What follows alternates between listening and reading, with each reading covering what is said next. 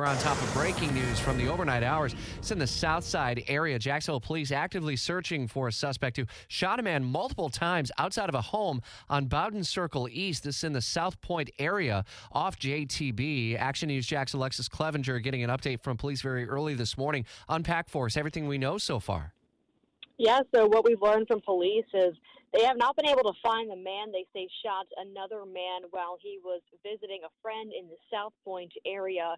This all happened around 11 last night. The Jacksonville Sheriff's Office says they responded to Bowden Circle East.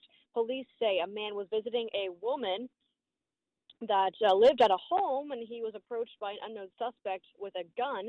That suspect shot the man several times in the chest, shoulder, and back.